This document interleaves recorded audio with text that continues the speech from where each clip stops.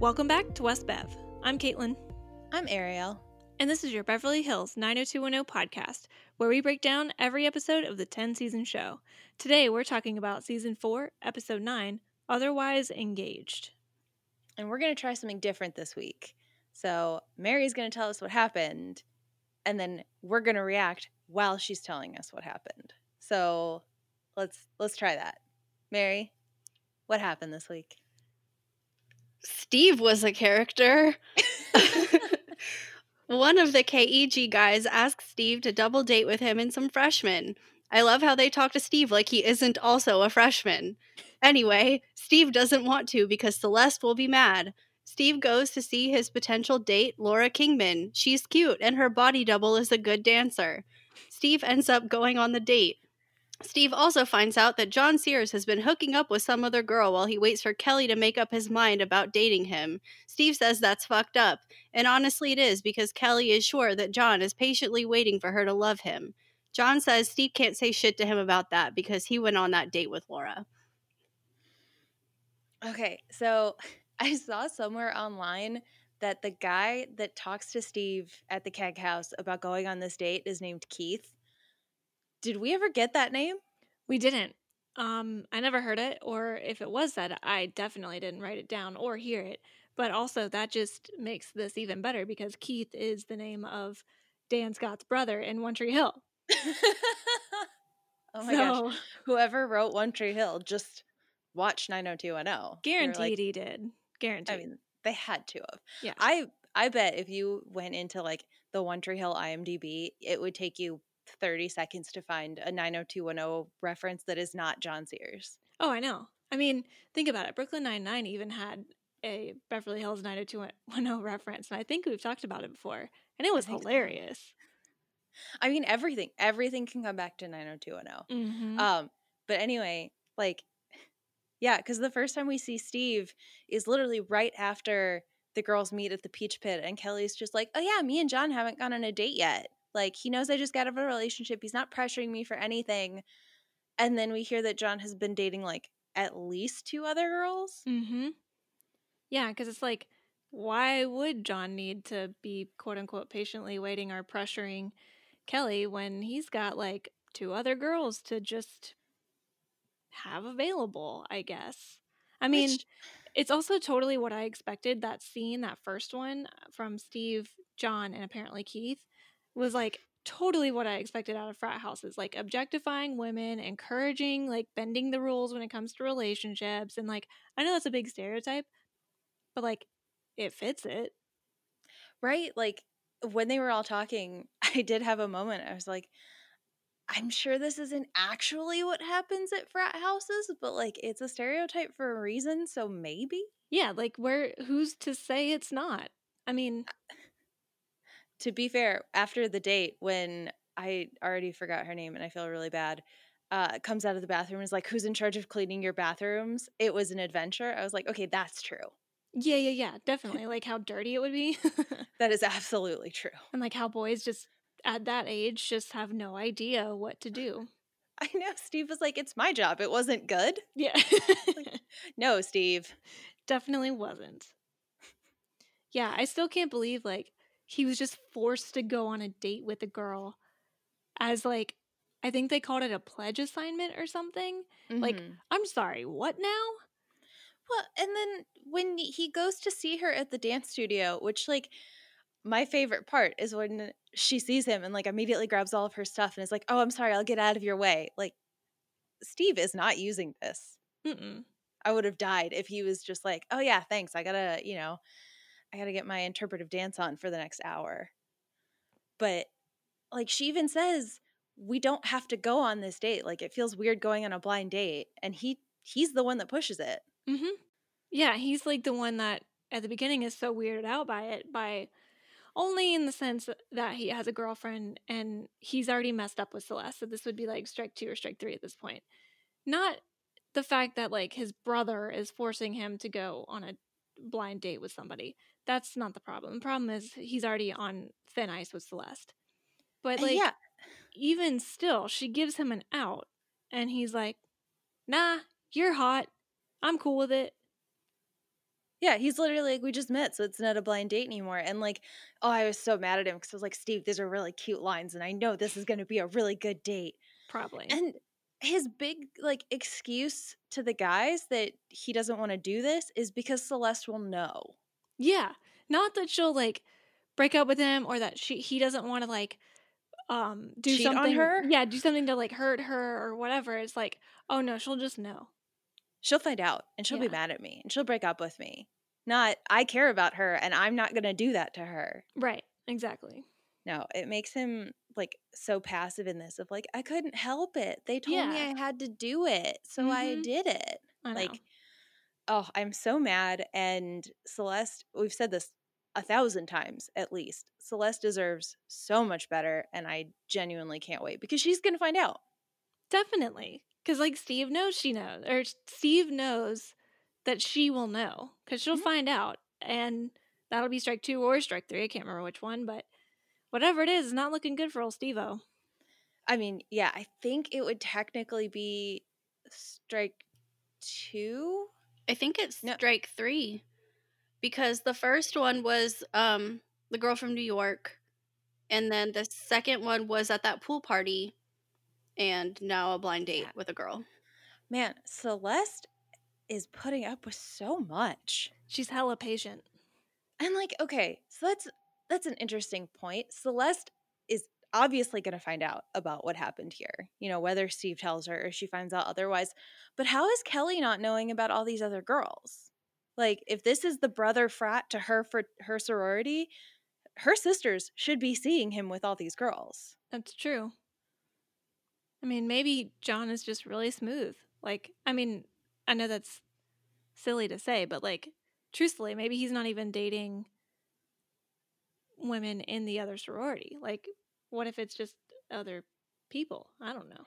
I mean, he's mentioned that at least one of the girls, because they were like, oh, you weren't at the Gamma party last night. That girl was all over me. Mm-hmm. Yeah, because God, what did he say? It was something really gross of like, she was really dirty and I'm a dirty boy Yeah. or something. Also, he looked like in the scene he was wearing like a too small for him white undershirt that he just like went outside and rolled around in or something. Because it was like a beige tan color, but because it was of the way it was like positioned on his body, it looked dirty and then it looked like it was too small for him. It's like, you know, when you see a guy that wears a shirt that's way too small, but their pants are like the right size, so it makes it even more stark difference. That's what it looked like. Well, he did say he was a dirty boy. Gross. I know, I hate it. I'm not going to say that ever again. Fun fact about Laura. Is that her name? Yes. Laura Yes, Kingman. Yeah, yes. Laura Kingman. She was in the TV series Scream and a couple episodes of Lost. She was in Scream? That's been on my watch list for a little while. It's so hokey but wonderful. I loved every minute of it. I mean, that's basically what I'm here for. Mm-hmm. Like, oh, I love Scream. It's so good. Yeah, because Steve goes on this date with Laura, and it's the double date with Keith and whatever that other girl's name is, because I don't think we ever find out her name. I don't think And so. Keith even tells Steve that John Sears is out for the night. I think he says he's like out with another girl, so his bedroom is open, which gross. Yeah, ew. Yeah, and Steve's just like, no, I'm not going to do that. And he like goes and gets 2 beers. Laura comes back from the bathroom and he's like, do you want a beer before I take you home? And which I'm like, you shouldn't be drinking before you take her home, first of all. And then, yeah, it's like this whole back and forth. It's like kind of cute and flirty of like, what, do you have an early class tomorrow? And he's like, no. And then presumably they sit and drink the beers. But then the next day when he comes back, John Sears is like, so did you put my bedroom to good use? You got to tell me about it. Yeah, not only did you use my bedroom to have sex, but like details. I need details. It's like, bruh, what? Ew. That's icky. So gross. Yeah. Like, I don't want to think about your dirty bed sheets. Mm-mm. And ugh. And again, with how dirty this house is, you know John's not cleaning them. Mm-hmm. Because he's making a pledge, and if the pledge is anything like Steve, it's not really getting thoroughly cleaned. They're gonna be like, what? I threw water on it. That wasn't enough? Is that not what you're supposed to do? Oh my god. The other thing too is like when they're on the date, Steve makes a bad joke about the 1-900 numbers or something like that. He's like, "Oh, where did you find her?" Which is like, bruh, like Steve wouldn't even be here if it wasn't for you and the person you're dating. But whatever. And he's like, "Oh, I found her on one of those 1-900 numbers." And she laughs. Well, at first she looked disgusted and then laughed. I was like, you just insulted her to her face, but like over her to Keith. Yeah, you were talking about your date to Keith and just assuming she's going to be fine with this. Mm-hmm. Ugh. Yeah, I wasn't a fan of that. And then like, no, everything about Steve was just like, I try so hard to like him. And he is like cute and flirty with Laura, which he shouldn't have been because he has a girlfriend who we just never see, who he has been a dick about multiple times before. And he's trying so hard to get with these keg guys. But like so far, Keith made him go on a date and possibly, potentially, you know, whatever, sleep with this girl. And then he finds out that John is just like hanging out with Kelly while sleeping with a bunch of other girls and not really telling Kelly about that and like, you know, being open. And then Steve is just like, no, man, we're different people. Like, no, you're not. And I'm trying so hard to like you and you're being such a twat. I didn't write it down, but it was like that final conversation between John and Steve.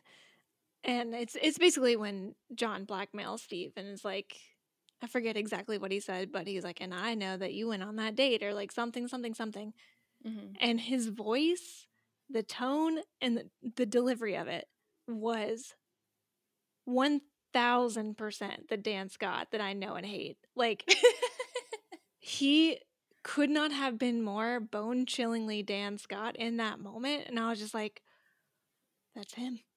It's him. It's him. Just like chills. You're just like, oh no, he's here. Because he has this like, he does this like smirk thing where, but it's like, I can't do it because I don't have his face, but like he puts his lips together and he almost like purses them, but doesn't because it ends up coming out. Mary's trying to do it, but it like comes out like a smirk. And then what comes out of his mouth is something evil. And I'm like, you are so evil and so good at it. So there's Dan Scott. And I mean, I guess that's everything for Steve. Like, I swear to God, if Celeste does not find out and break up with him immediately, I'm going to be so mad. Mm-hmm. Like, I don't even want to see another episode that she's not in, but they're together. Like, I need her front and center first minute of next episode breaking up with him. I need it. It's what I need in my life. Same. All right, Mary, hit us with the next one. All right. So I think I want to save it like one of the Walshes for last. I can't decide because they're both such shit shows this episode. I'll just go with David for now. Okay. Poor David. Oh, poor David. Jackie has decided to sue Mel for full custody of Aaron. She tells Kelly it's going to suck at her house for a while. And she's not wrong because David gets subpoenaed to give a deposition to Jackie's lawyers. Mel is allowed to be present at the deposition for some reason and accuses David of selling him out when David admits that Mel kinda sucks. He comes home to fight with Kelly some more, who leaves to go stay at Jackie's. David takes out his anger on Donna and tells her to leave too. Donna hugs him and David cries. I feel like this is another kind of example of a girl who is way too good for the guy. Like, I feel really bad for David in all of this. None of this is fair to him, but he's so mean to Donna and she's just trying so hard.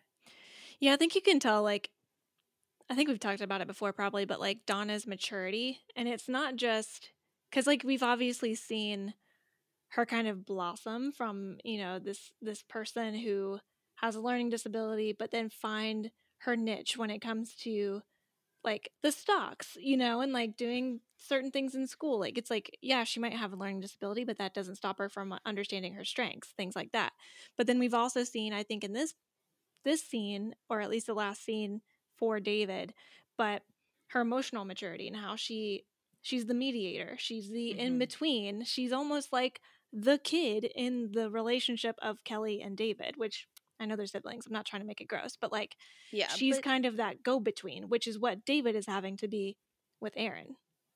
and like, oh, speaking of Aaron, can we talk about how Aaron fell down in the sand? And she launched her toy. Like literally she just like chucks it and you actually hear it rattle on the pavement and it was hilarious. She just, man, she needs to go into sports ASAP. I know, Aaron just stole the show. Yeah. Like, yeah, I mean, that's so that whole first scene where like they're at the playground and Jackie is talking to Kelly and saying that she's suing for full custody. She's going to take Mel to court. And like, it made me really mad that Jackie didn't talk to David about it. Yeah. And you don't really find out about that until the next scene where this dude named Jerry comes to the door for David and David is essentially being served to have to do a deposition in this battle for the custody battle. And it is really shitty that this is the way that he finds out because like number one, it's not Kelly's responsibility to tell David, even though she probably should have. But then yeah, Jackie didn't tell him either. And obviously Mel didn't know this was coming, so the only person who could have and should have was Jackie. And David deserves to know. And he It, finds out by some dude named Jerry. yeah, I mean, he was living with Jackie after the divorce. He lived in her house for as long as they were married. Like they had a lot of growth in their emotional relationship. And then the way that these scenes were set up, it kind of felt like Jackie got Kelly out of the house when she knew David was getting served. Mm-hmm.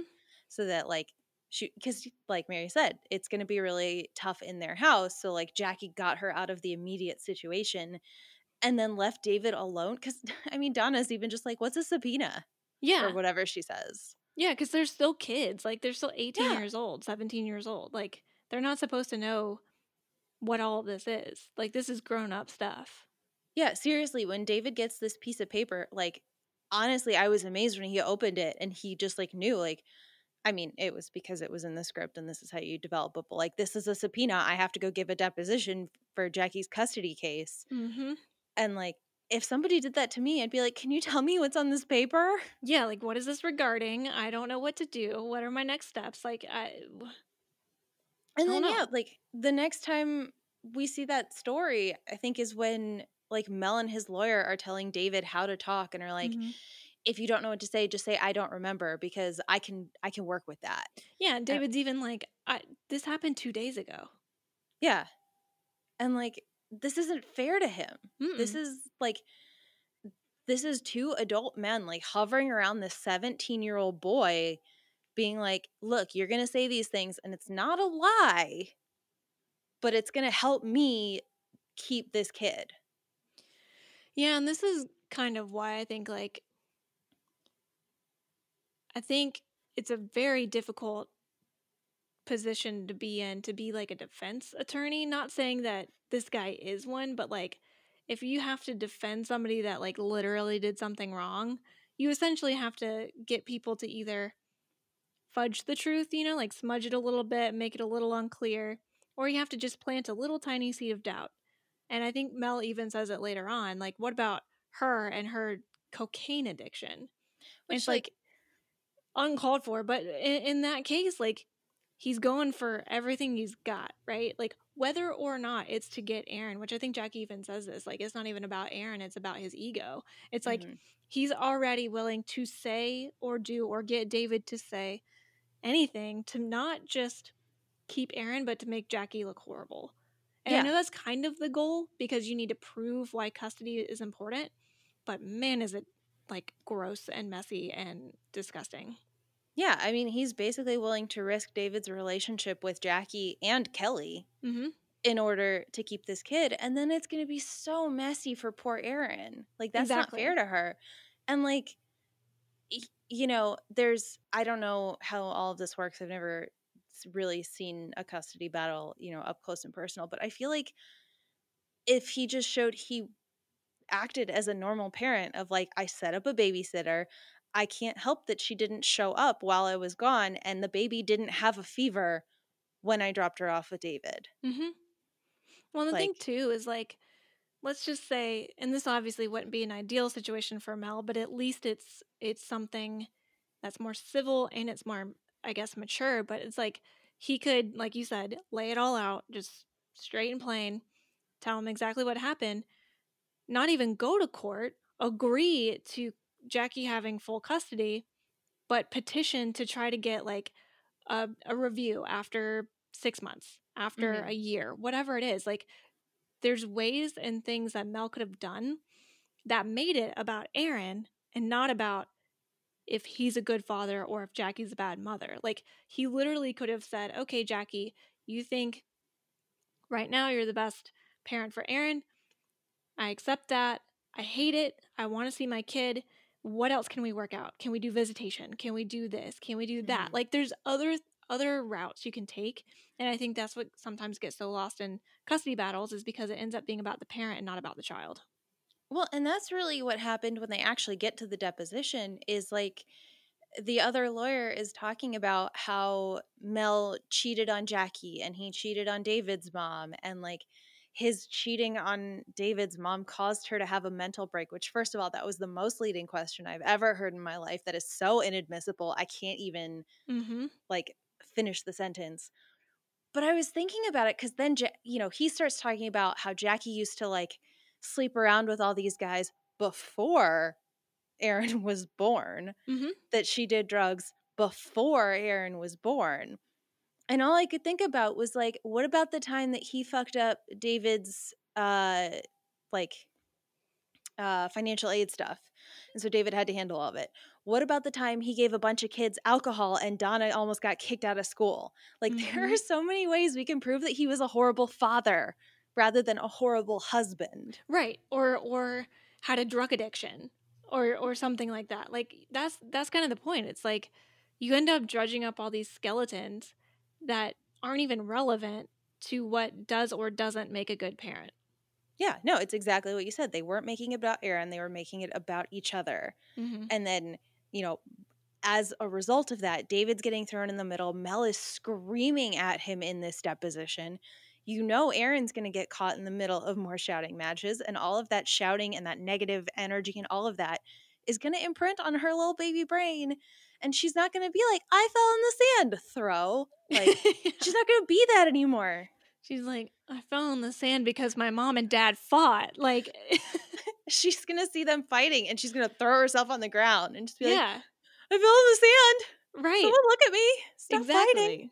Exactly. And like, that's what's so tough about it too, is that you don't truly, like, when you're in the moment as Mel and Jackie, you're not seeing the impression that it's making on your kid, right? And truthfully, the only reason Mel's able to see it on David, he kind of ignores it, but the only reason he sees it is because David is a 17-year-old boy and Aaron is a toddler. So, and plus, like, one other thing too is like cheating on your wife or dating your much younger hygienist, that doesn't make you a bad father. It doesn't. Like, it's not good behavior, but it doesn't make you a bad father.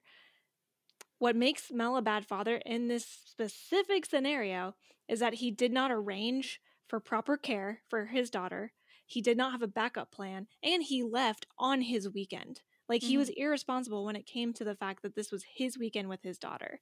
That shows flightiness, it shows inconsistencies, it shows being non-committal. Like, all of that makes him a bad father, not the fact that he's dating a really young person. Like, it's not. Yeah. And that's not what and I don't know what Jackie's trying to say. I mean, obviously the lawyer brought all that stuff up, but like, I don't know. The focus was just so far, which kudos to the writers because they got it so right.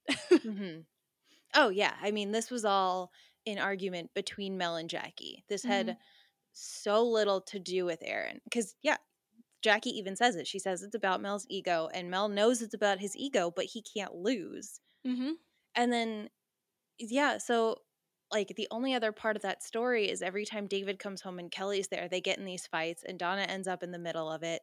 But the one at the end of the episode is the worst one because he gets home from the deposition and Jackie's sent over a casserole. And Kelly's like, oh, we're heating up this casserole if you want some. And he's like, I don't want anything to do with your mother ever again. You don't know what I just had to go through.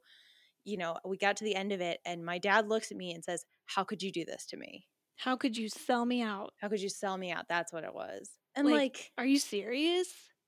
That's what? what makes you a bad father. Right. I was like, your relationship with your kid is so screwed right now. Mm-hmm.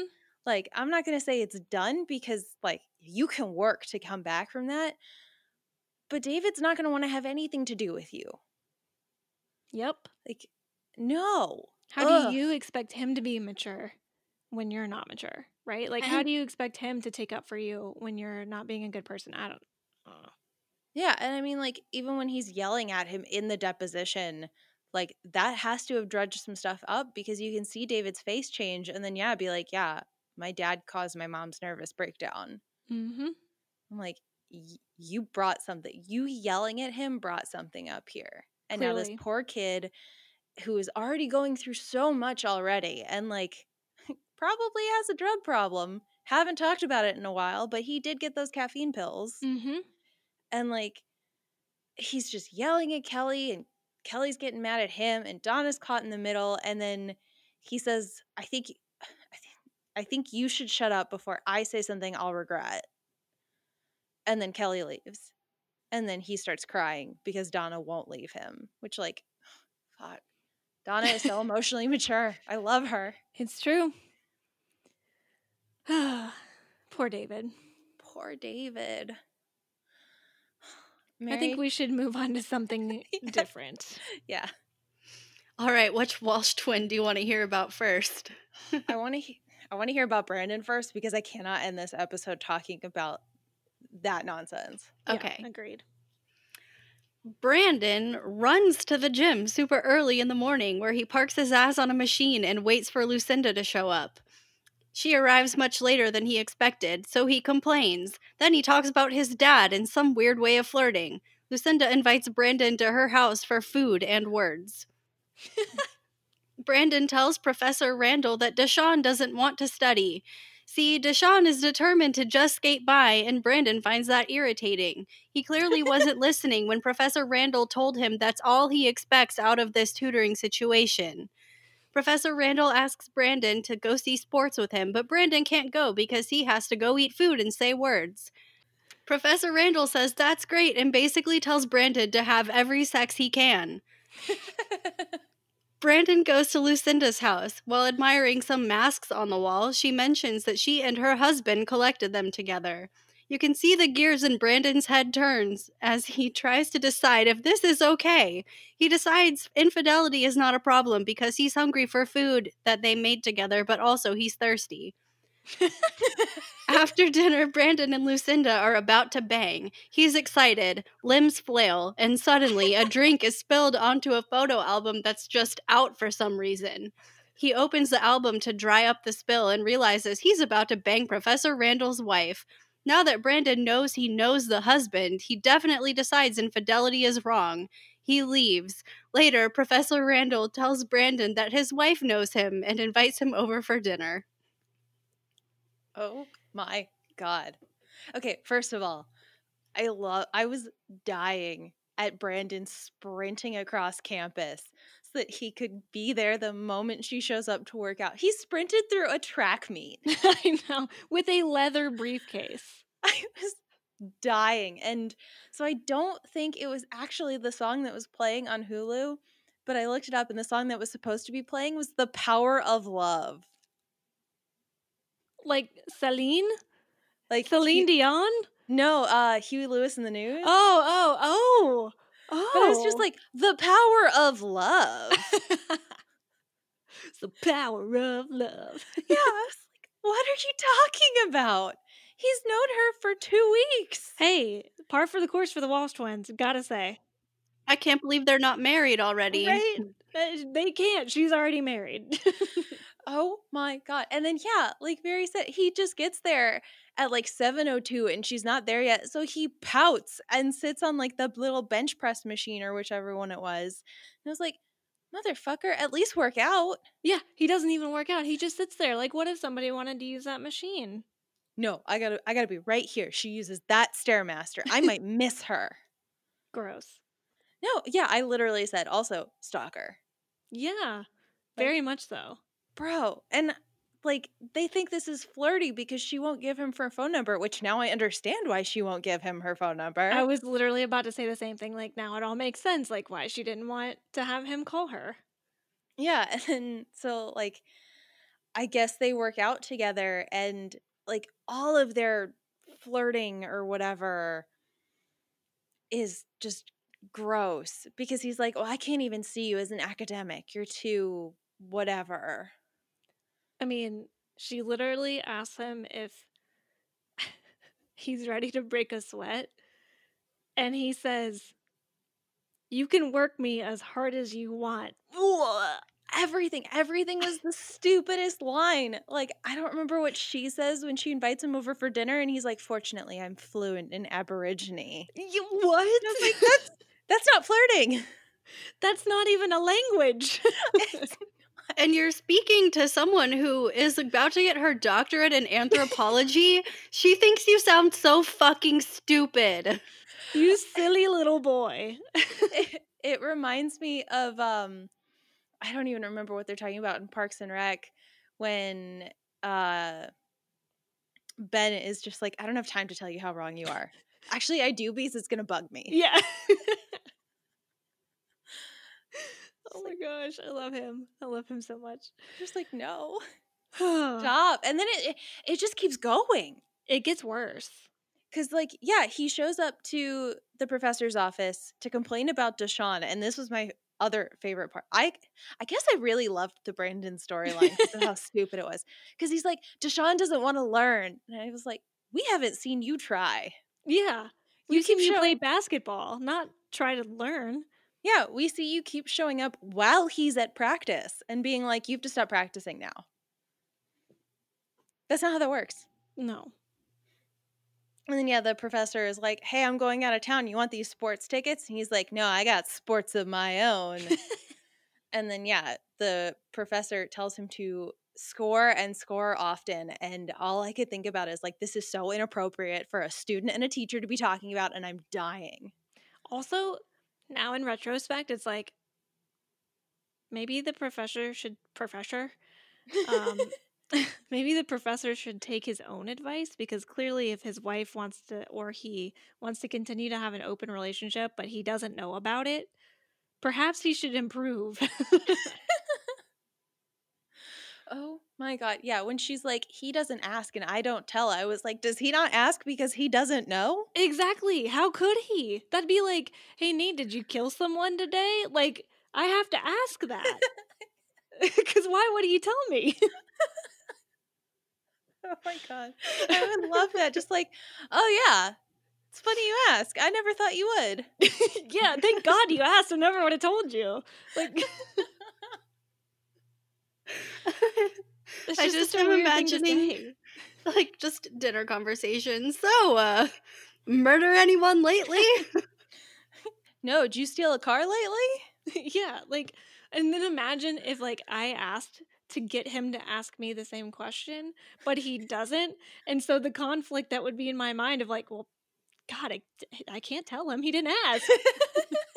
Yeah, like what is she expecting that he comes home from wherever he's going? Because she says he's far away. So like he comes home and he's like, you have sex with any of my students while I was gone? Like how specific does he need to be? Like, does he just need to be like, "Did you have sex with somebody that's not me?" Or does it have to be like, "Did you have sex with a senior?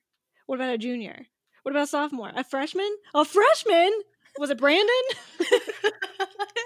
It's like Guess Who, except Yeah. for sexual partners. Where you get home and you sit down and you say, is he bald? Yeah, No? you just have like a little thing to flip down every time you get one right. And the real man she slept with is somewhere in there. Hey, but now he doesn't have the Bart Simpson cut anymore. It turned back to his normal coif. He So- also switches out of the chain in this. Oh, I didn't even notice. It's still a different necklace. It's a little more like a shelly kind of a necklace. Has he It's- gone full douche and done the puka shell? It's not the puka shells. I don't know exactly how you would describe it, but I did write like he traded his chain for a different necklace. Oh my gosh. Cause yeah, he's like over there and she I think I love that she picks up like a giant potato and it's just like, take a bite of this. Like most people give you like a little spoon of sauce, and she's just like, potato. Hey, good. Is that what that was? I assumed so. I thought it I was thought like it a was like smashed fried potato. I thought it was like a biscuit or something. And it's But like like, it didn't look appetizing. It just looked like a little brown circle. Yeah. yeah, I was like, it's got to have been like a plantain or a potato or a biscuit or like something. And she was just like, is this too spicy? And then they just start making out. And Oh my god, sorry. I just photographic memoried this scene, and the fact that she's like, "How is it?" And he's like, "I don't know, you tell me." And I'm like, "Are you putting that food in her mouth with your mouth?" He's baby birding her. It's so gross. Sorry. oh my God, no, that would have been so perfect. But Okay. no. I think we have met our match, though. Lucinda also likes to eat face. I 'Cause know. Oh my God. It This was was just intense. wide open, both mouths just devouring each other. And then like she breaks apart and she's like, we have to stop or we won't make it to the main course. And I'm gonna be honest, I don't have like any quotes of the week because all I wrote down was the stupid shit Brandon said. Because then he says, no matter how many hors d'oeuvres I sample, I never seem to get full. What? That doesn't make any sense, Brandon. Does that mean you like foreplay better than you like sex? Does that mean that you like to edge really good? Like what? Oh my God. I would die if Brandon was into edging. That's what that tells me. I mean, think about it. He never gets full. He's never, you know. I'm gonna be honest. I think he's saying that so that when they actually get down to it, he doesn't have to admit like, oh, I'm really bad at sex because I can never actually seem to get anyone to have sex with me. Fair. Like, it's been a while since a girl has Mhm. actually committed to having sex with him. That's true. And even now, she's still like, they never actually make it across the finish line because yeah, she like pulls them apart. They go into the dining room to eat, and this is where she mentions that she's married. And like, how does he not get mad that she didn't lead with that? Like, I would feel kind of blindsided. I think it's mostly because she's an older woman and Brandon loves older women. So it's one of those things like maybe he should have expected it. So he's like, I can work with that because like it's more street cred for him. It boosts his ego. It's his ego, right? Like I don't know. I mean, because he does get very like, you can't believe it because I know the guy. Like cheating's bad. Like once he finds out who it is, but up until then he's like, you're hot enough. Okay, good. We're good. Yeah. No, I mean, like, when she says husband and then that he's really far away, like, yeah, Brandon's just like, oh, so he's like not gonna walk in and see my butt. Yeah. Also, can we talk about how after dinner they're sitting on the couch and Brandon is drinking again? Like, Oh, I'm never gonna yeah. not see it. I'm never gonna not see it. Mm-hmm. Because he knocks over his glass of wine, and yeah, that's when he sees like the idea that he opens the book to clean off the wine is like the right thing to do, not something I expected Brandon to do. But then yeah, he sees that he knows the guy, and like the idea that it took him putting a face to the man he would be like, and then I feel like he doesn't even decide like that's why I shouldn't cheat. It's more just like, I know him, he's my professor, he has power over me. And then he like goes into a lecture about why it's wrong. It's like, homie, you don't think she's done this before? Oh yeah, oh my gosh. And then when she calls him a silly little kid, I honestly expected him to just be like, I am not a silly little kid, and then sleep with her. Well, true, right? Like, let me prove you wrong by sleeping with you. Yeah, instead he's like, I'm not a silly little kid. A silly little kid wouldn't do this. And then he leaves. Oh my god, I wish that's how he talked. I want to dub over that scene. Oh my god. I'm in. What was that thing? It was like the that app that was really popular for a while where you just like lip sync to it. It's like I need that in Like- reverse. Dub Smash or something. Yeah, Dub Smash. It's like you could take a quote or something from like any TV show and like you would, yeah. But we need that in reverse. We need the video with my voice. We can do it. Okay. Yeah. We can figure it out. And okay, yeah, because then the last thing we see for this storyline is when Brandon's back on campus, whenever, and the professor like calls him over and is like, "Oh, I heard you met my wife," and Brandon looks like his stomach fell out of his butt. It's like, your wife, Lucinda, you work out together? Oh, Lucinda. Oh man, good times. I feel like this can't be right, but I swear this is the first time they've ever said her name. Like, I feel like they've had to have said it at some point, but I haven't heard it. I had to Google it. This episode and last episode. I think she might have said her name once, either at the gym or afterwards when he ran into her drinking coffee, but like that's it. Mm-hmm. Yeah, it was only said like once. Yeah. And then God, how funny would it be if Brandon literally didn't remember her name and he was like, Lucinda. I don't know anyone named Lucinda. That's what I choose to believe. Like, he wasn't even playing dumb. He's just like, who's that? Oh, your wife. Yes, I know your wife. Yes, from the gym. Yes. What a freaking power move by Lucinda to just be like, hey, invite that kid from your class to dinner. I need to see the dinner. I need to. And I need to see Lucinda doing like mildly inappropriate things with her meal to Brandon, like at Brandon. I want footsie. Yeah. Yeah, I want her to like suggestively lick a spoon and like make eyes at him. I want her to like stick her fork in something circular. And just repeatedly. Just feed her a biscuit. Feed him a biscuit. Oh my god, she makes the exact same meal. Oh. Oh my god.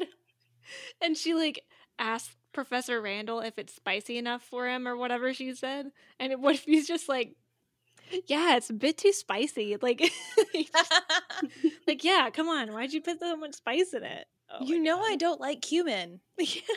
It's Guatemalan. Oh my god. No, I need it. I need it so bad. And I really need him to be like, oh yeah, I'm traveling a lot. So like, you know, Brandon, it'd be really nice if you just like keep an eye on her at the gym while I'm gone. It'll be good to have a man around the house. Yes, exactly. Gotta use the words man around the house. Always gotta. She should be like, hey, Mr. Randall, I don't know his first name. I don't think we have it. He looks like a Jeff, so I'm gonna call him a Jeff. Hey Jeff, did you realize that Brandon here is fluent in Aborigine? And then he's probably like, oh, no way. Well, you guys should do a study or something alone when I'm away. No, I want him to be like, what did you do while I was in Pittsburgh last week? Mm-hmm. Not tutoring. I don't know. Deshawn didn't want to be taught. Oh my gosh. And I loved when they were at the house and she was like, oh, you're Deshawn Hardell's tutor? And I was like, oh, so you know he's garbage. Mm-hmm. He's bad at his job. It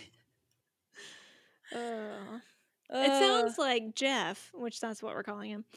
It sounds like he's a talker. Because if it's to the point where, like, Lucinda just doesn't tell him anything, if she doesn't ask it, then he's probably just, like, talking all about his day. And she's probably like, oh, that's nice. And then they're done. Like, turn off the light. All right, let's go to sleep. Yeah, like he talks from the moment he gets home until the moment they go to bed. And he's like, and that's how I spent my day. Right after that, I walked in the door to see you. Good night, honey. Lights off, roll over. Exactly. Every day. That's how Lucinda already knows about Brandon. Man. What a journey. I can't wait. I can't wait for this to play out. It's going to be fun. Okay. I mean, it's just Brenda, right? Yeah, And just Stuart. Brenda. Stuart. All right. Brenda wakes up and she's still engaged.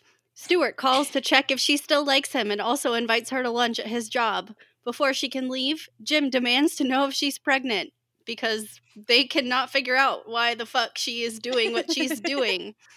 Brenda acknowledges that Jim and Cindy are unhappy with her decision to marry Stuart, but she tells them it's gonna be okay. At the construction job site, Brenda witnesses Stuart yell at Maury, an employee. She also sees Maury yell back. Stuart apologizes and introduces Maury to Brenda as if the last 5 minutes never happened and they're best friends. Stuart tells Brenda that being rich makes him feel better about getting yelled at and calls it perspective when really it's superiority when you get to go home and feel better about your life because you have money and they don't. Later, he brings her to a hotel he rented for a month. He tells her she can just hang out there whenever. While looking for a pen to write something down, Brenda finds a prenuptial agreement in Stuart's briefcase. She gets mad and leaves. She goes to talk to Brandon about it, who rubs his date in Brenda's face before Brenda tells him about the prenuptial agreement, which Brenda apparently somehow read even though she didn't take it with her when she stormed out of the hotel room. It apparently says that she doesn't get any of the Carsons' money if they get divorced. Brenda decides that means that Stuart doesn't really love her. Brandon says that logic is dumb, and I agree. But then he encourages her to break up with Stuart, and I don't like that. I can't help it. Stuart grew on me. Brenda decides to go listen to a poetry reading at school to take her mind off all of her engagement drama. Dylan is there reading poetry. Not his own, just a poem he likes. He tells Brenda the poem reminds him of her. Now is a good time to mention that Jim tried to get Dylan to use his influence to make Brenda not want to marry Stuart anymore. Dylan does indeed try to use his influence to make Brenda not want to marry Stuart anymore. He implies that he's still interested in making Dilda happen. Brenda is not having it. She storms away again to go yell at Jim and Cindy, and then storms away some more, back to the hotel room to sleep and also sign a prenup. I guess like you got to start at the beginning, but I have so much to say about Jim. Oh man. Oh yeah. Okay. Like, yeah. Okay, yeah, because I love that they start with her waking up, and he calls her to be like, "Do you still love me?" But it's the idea that he is at work and she is in her childhood bedroom because she still lives with her parents because she's 18, Mm-hmm. and like that is not her own phone line. They talked about getting Brandon his own phone line. That is not her own phone line. So like, what if Cindy picked up the phone and had to be like, "Brenda, Stuart's on the phone for you." Oh my god, so awkward. Like, it's just so obvious that they're 24 and 18. Mm-hmm. I hate it. Well, and I mean, then, like, speaking of the awkward age gap, is like Jim and Cindy are talking downstairs, like, why could they possibly be engaged right now? They've only known each other for now 3 weeks or 2 weeks or whatever it is, and Cindy thinks she's pregnant. And Jim's like, oh, she would never. She hasn't had sex once except that one time. She would tell us if she was having sex. Like, anyway. But then she comes down and he's immediately like, "Are you pregnant?" And she's like, "What?" She's like, I'm not even going to dignify that with a response. And then Cindy is sitting there being like, "But just look at all the things you hate about Stuart. You don't know them yet. You don't know about his imperfections," which I kind of feel like is throwing shade on Jim. Of like, look at this irrational, brash, yelly man that I married. He's got hair on 90% of his body. Only place he doesn't is his head. But I said okay. That doesn't matter. But I said okay. Not yes. Okay. Oh, Nate gets so mad at me when I say okay instead of yes. I hope you didn't do that when he proposed. Oh, who knows? I was like a freaking mess the whole time. But yeah. Oh my God. I remember that you guys were like across the street from a professional photographer, and like Yep. I'm so glad it didn't happen. I'm glad you guys are happily married and together forever, but nothing would have made me laugh harder than like this guy being like, oh my God, I have to capture this moment for them, and turns around and then like you just hear, okay. I'm sorry. You said okay? That would be amazing. I will But it forever didn't. be waiting for an engagement announcement that just said, she said okay. And so now they're engaged. I guess. I guess, maybe.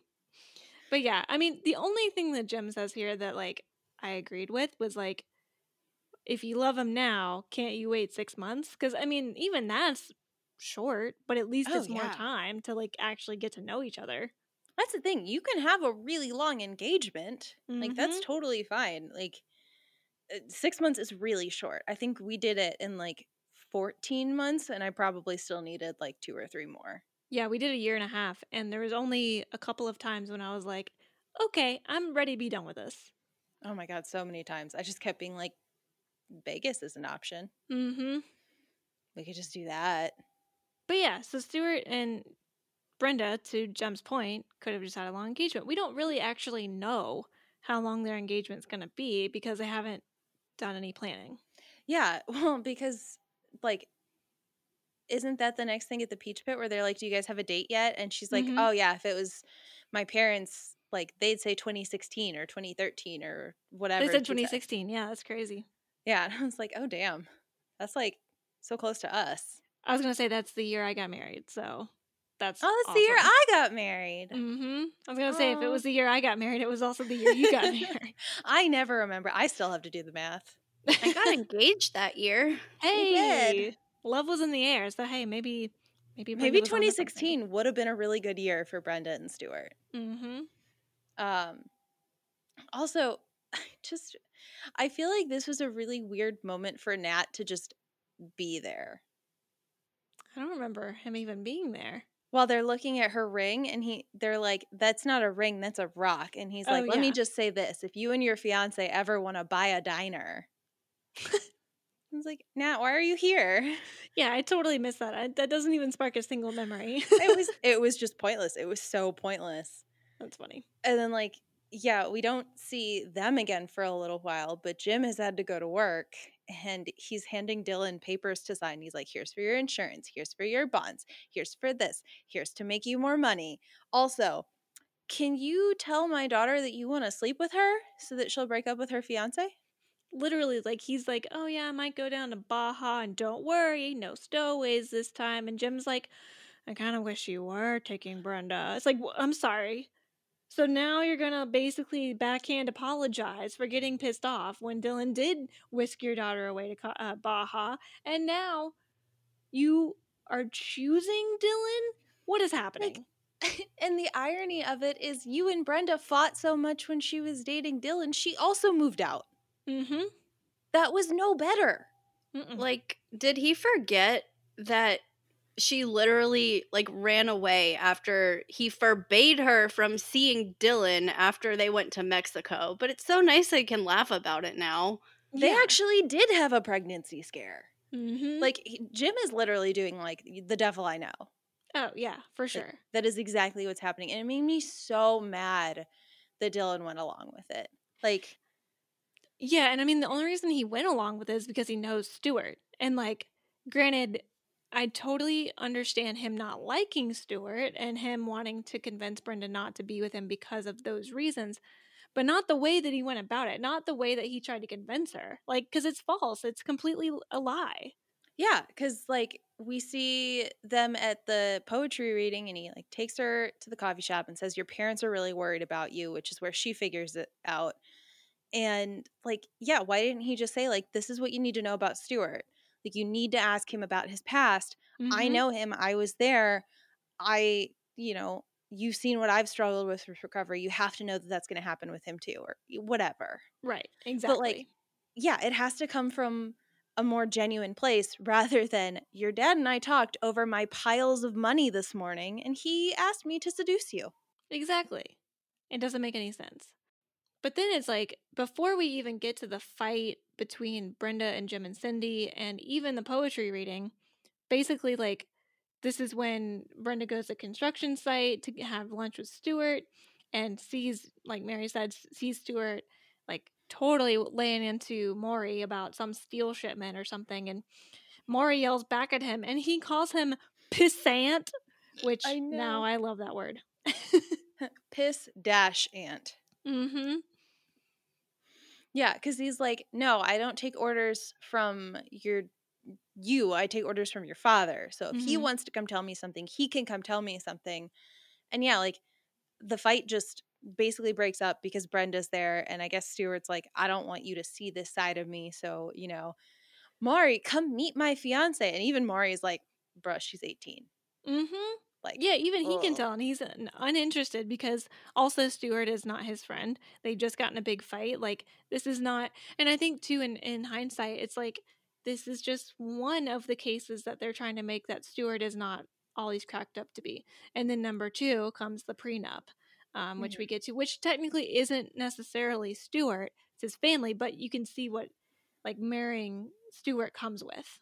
Yeah, well, because like before they get to the hotel, when he's apologizing to Brenda, and he's like, I think Maury resents me because I'm rich and Maury's poor, and he has to go back to a house in the valley where he can barely afford it.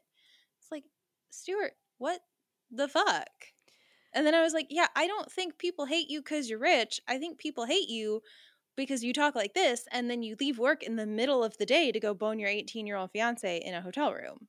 Oh, totally. And like trying to sound sincere about perspective and about, oh, I have privilege. But in reality, it's like you're just commenting on somebody else's circumstance that you can then jump off of and get an ego boost from. And then she buys it. Right. She's charmed by this. Yeah. And like, she's just like, oh my God, you're so sweet. You're so Mhm. smart. And then, yeah, they go to the hotel and she decides that she wants to write Brenda Walsh Carson on pieces of paper rather than have sex, which I feel like I can't prove that that's what they would have been doing, but I feel like Stuart would have been like, I mean, you could do that later. Yeah, that Like- can wait until you sign the prenup. Oh, Well, and like the fact that she finds it and she gets so mad that he hasn't presented it to her yet, and then that he doesn't like outright say that he was going to argue with his family over it, so she leaves and accuses him of not loving her. Like, mhm. girl, he is at least a millionaire with that house, possibly more, and you are 18. Like, Yeah, and I think too, it's like I know prenup usually has like a negative connotation, but if you think about it, it's like not really that big of a deal. no, I have no problem with prenups. Like, John and I didn't sign one because neither of us had anything. Like, if anything, I had more than him just because I had positive and he had student loans, so like Mhm. technically negative, but like it was like I have $5 and he has negative $10. Like, he had nothing. But like, we've talked about it of like, if it ever became a point where one of us was like really disproportionately supporting the relationship, like we'd consider a postnup. Like, Mhm. do you know how many marriages end in divorce? Like, I think if you can look at it practically and not say of like you're expecting our marriage to end in divorce, like Mhm. that's what you need to be doing. Yeah, and like you said, if somebody is that disproportionate in terms of income, like or even just assets in general, like it doesn't necessarily have to just be like salary or whatever, but it's like it's just smart. It's like if push comes to shove and you and that person end up getting a divorce, it's just practical.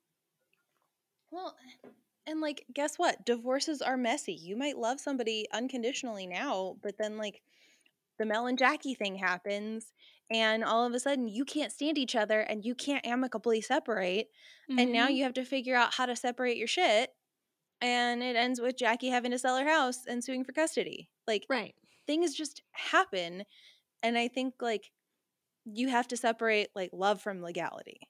Mhm. 100%. Yeah. I mean, I have no issues with prenups in any way, shape, or form. And I was so mad at her for this entire episode, literally up until the point that she calls the notary in the hotel later and is like, or she calls the front desk and asks if they have a notary to sign it. And then she's like, I had to think about this, but I love you and you love me, but our families don't know each other. So I'm going to sign this and then we're never going to need it. Yeah, exactly. Like that's the hope, right? Mhm. And she's 100% right. Like in the beginning, it shows her immaturity by saying, "Oh, this means Stuart doesn't love me," and then now by the end of the episode, it shows her realization of, "Oh no, this isn't actually a bad idea," This is because what she's adults like, do. yeah, and she's like, "Oh yeah, we really don't know each other that well, so this is probably a good thing."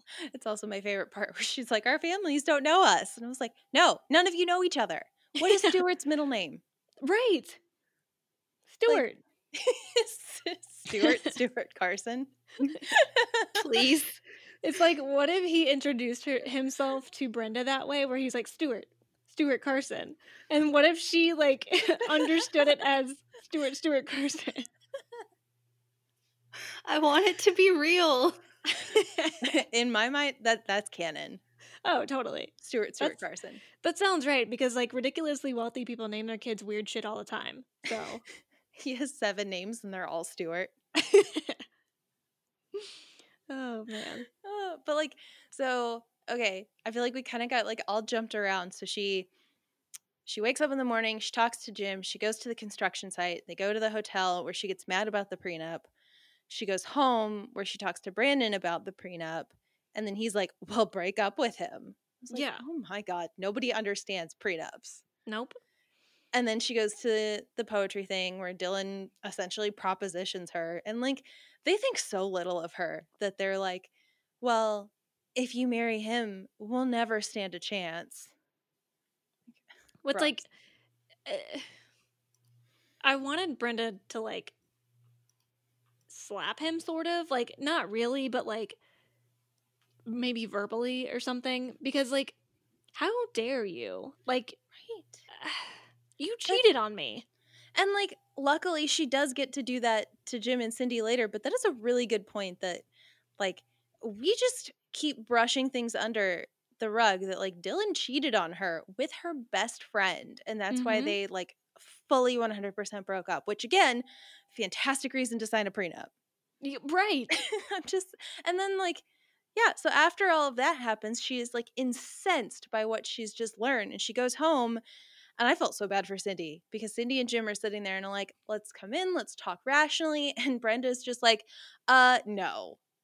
Do you know what happened? And then like the idea that she has to be like, Dad, did you realize, like, what did you think would happen if I went for it and I broke off this engagement and I got back with Dylan, and then I found out that our whole relationship was built on this lie that you asked him to build? And like Jim is like, oh shit, I didn't think about that. And Cindy is just like, honey, did you have a conversation that you didn't tell me about? Yeah. Like, That's the thing. It's like the same parallel where it's like Jim never expected Brenda to find out, I guess. And like, he got so offended when she was yelling at him. It's like, we all know what you did. Mm-hmm. Ugh, I hate Jim. I don't know. I'm not feeling real Jim friendly right now. And I'm curious how Cindy is going to respond to all of this stuff, because there have been several times where she's like, I'm siding with Jim. Yeah, well, that, and where she's the last one to know. Mm-hmm. You know, like she always finds out late and then still sides with Jim. So it's like, I'd be really interested to see if Cindy like actually sides with Brenda or is neutral. I don't know. Yeah, I don't even know where she'd go with this. Like, I feel like she just has to be Switzerland and just like, I'm not in this. Y'all figure your shit out. I will make the pot roast on Sunday. Yeah, because it's not even like Cindy is like necessarily, she's not happy about it, but she's not actively doing anything to ruin it. Mm-hmm. So, Yeah, and like Brenda storms out. She's staying at the hotel. And then the next morning, Dylan is at the Walsh's house apologizing. It's like, this is my fault that she left. Like, no, it's like, it's nah, bruh, not. Jim. I mean, you didn't help, but Right. if we're going to like trace this back, Jim did it. Mm-hmm. Exactly. And then we get to the hotel and like she's signing the papers. She takes them to the construction site. And again, another real great part of this episode where Stuart is just like, I called the hotel. You didn't answer. Like, just go. True. You have a key. Mm-hmm. Technology challenges back in the 90s, man. He's just like, I called, she didn't answer. Obviously she's not there. It's not like she was sleeping or taking a shower or ignoring the phone. Stuart Carson, not always the smartest one. Oh, Stuart. And then, yeah, it's like she hands him the signed, notarized prenup. He's like, I'm going to tear this up in 6 months. Like, well, I mean, you might be, because I still don't believe that this marriage is actually happening, but True. we'll see. We will. And I do think it's interesting and I don't remember exactly how long it is until Shannon Doherty leaves the show, but I do find it a little interesting that they're like kind of laying the breadcrumbs for it, like laying the foundation a little bit. Like, let's make her mad at Jim. Let's make her isolated from Kelly, or it's not really Kelly anymore, but like, you know what I mean? Like, I mean, she and definitely Dylan are never Dylan. gonna happen. Yeah. So. Oh, speaking of Kelly and Dylan, I totally forgot about this one part that like didn't need to be in this episode. There was no point for anything, but they're talking about Stuart and Brenda, and Kelly goes, "A little jealous, are we?" And Dylan goes, "Wrong." Oh.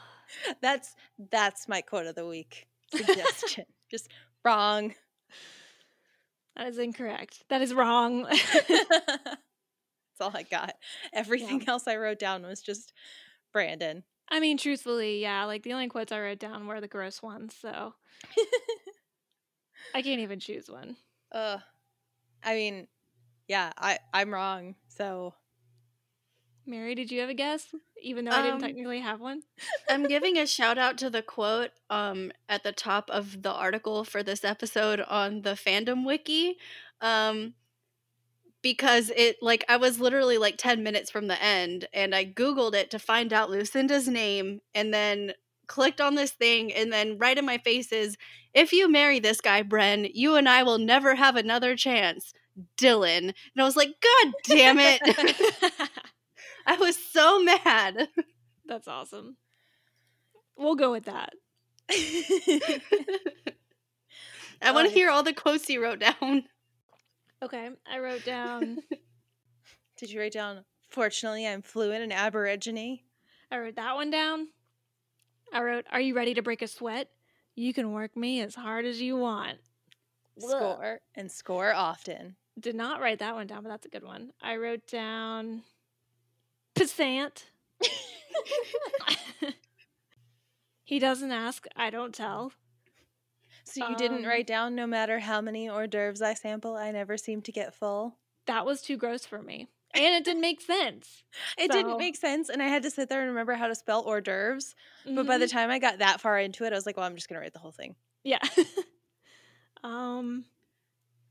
Is that all I wrote? I swear, was that like a reference to all of his girls of the week? I mean, I guess it was, but like, I think he was trying to talk about his own virility, which like I totally get. Yeah, like he's trying to be like, I don't care how many chips the Mexican restaurant gives me, I still eat my quesadilla. Like, oh my God, what if he said that? I would have liked it more. I can eat all the bottomless chips they provide. You ever hear about Olive Garden and their bottomless breadsticks? Oh my God. It's truly bottomless. I'll never be able to find it again. John sent me this tweet. Hold on, I have to find it because this is so fucking relevant.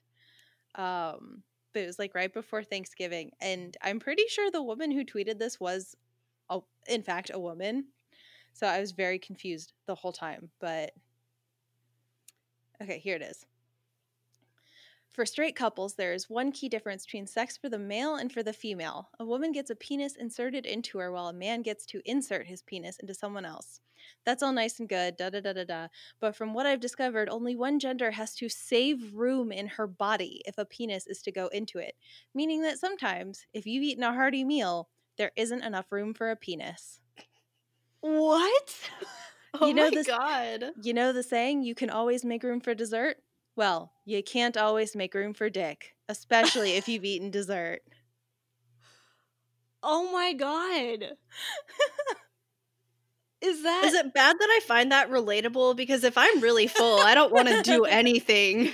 I mean, like, Like, yeah, but also, like, I never thought about it in terms of, no, I physically can't. I can't. And, like, It won't fit in there. I'm going to be honest. If John eats a pie, he's also going to be full and not want to do anything. Right. So I've never tested the theory, but now I kind of want to. But, like, yeah, now. Oh, God. Now I'm just going to relate that quote to Brandon. Oh, no. I can eat so many bottomless chips, but I don't have to save room. I still eat my whole quesadilla. Well, on that note, Yeah. what's next week? Next week is, oh my God, kind of a funny title in regards to what we were just talking about. It's season 4, episode 10. And did it my way. Before dessert. After dessert. It was just weird. I was so full. She was too. It was weird. Like, it's weird that there's no pronoun. It just says, and did it, ... my way. Not, Well, and I did it my way. Also, was gonna why is say- the ... And isn't there a song that's like, and I did it my way? That sounds right. Yeah, no, that's a thing. And it's like, hold on. I did it, ... my way. Frank Sinatra. Oh. Oh, is That's the probably song what they're My talking Way about. is the song My Way banned in the Philippines? Oh God. Yes. That song is What did banned you in the find? The so-called My Way killings have led to many bars in the karaoke-obsessed country removing the song from their playlists amid fear of violence. Oh my gosh. Apparently, if you sing My Way at a karaoke bar too many times, at least 6 people have been killed in the last decade. Wow. Yeah. Okay, that was in 2010, so at least 6 people were killed in the last decade. But damn. That's crazy. But 90210 wasn't thinking about that when they named this episode. I wonder if that's why they took out the pronoun. Could be. They're like, we can't be associated with this. Mm-hmm. That's funny. God, Brenda's All gonna right. be stupid. It's Oh yeah, stuff. It's got to be about Brenda. it's Brenda. Yeah. Yeah. Okay. Well, that's next week, and maybe we'll talk less about being too full for dick. Yeah. Hope so. Until then, if you want to, you can follow us on Twitter and Instagram. Where? On Twitter and Instagram. How? What handle? At Back to Podcast. I'm like, who says this? I don't know.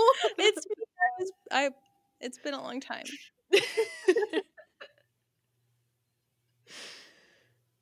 Yep. It's the Add Back to Podcast if it wasn't abundantly clear. And you can send us emails too if you ever want to fact check us. You don't have to, but you could. And then send us fun things to say or talk about it. Or if you like the format, definitely let us know that, because that was kind of fun for us. Mm-hmm. And that's at backtopodcast@gmail.com. That's BACKTO podcast@gmail.com. And don't forget to subscribe, like, rate, review, share, all that kind of fun stuff in your podcast apps. All of those reviews and ratings really help us get seen, and we really like seeing them there. And don't forget, we'll shout you out if you do send us something. We'll make sure to give you that shout out because you took the time out to give us a shout out. Yeah, so that's all the different places you can follow us, and you can hear us next week. So from all of us at Back to Podcast, I'm Lucinda. I'm Stuart Carson. I'm Mary. I couldn't think of a name. I was like, Mr. Hutchins? Professor Randall. That's his name. I feel like half the names in this episode were made up anyway. Jeff, Keith, Lucinda. Bye. Bye. See ya.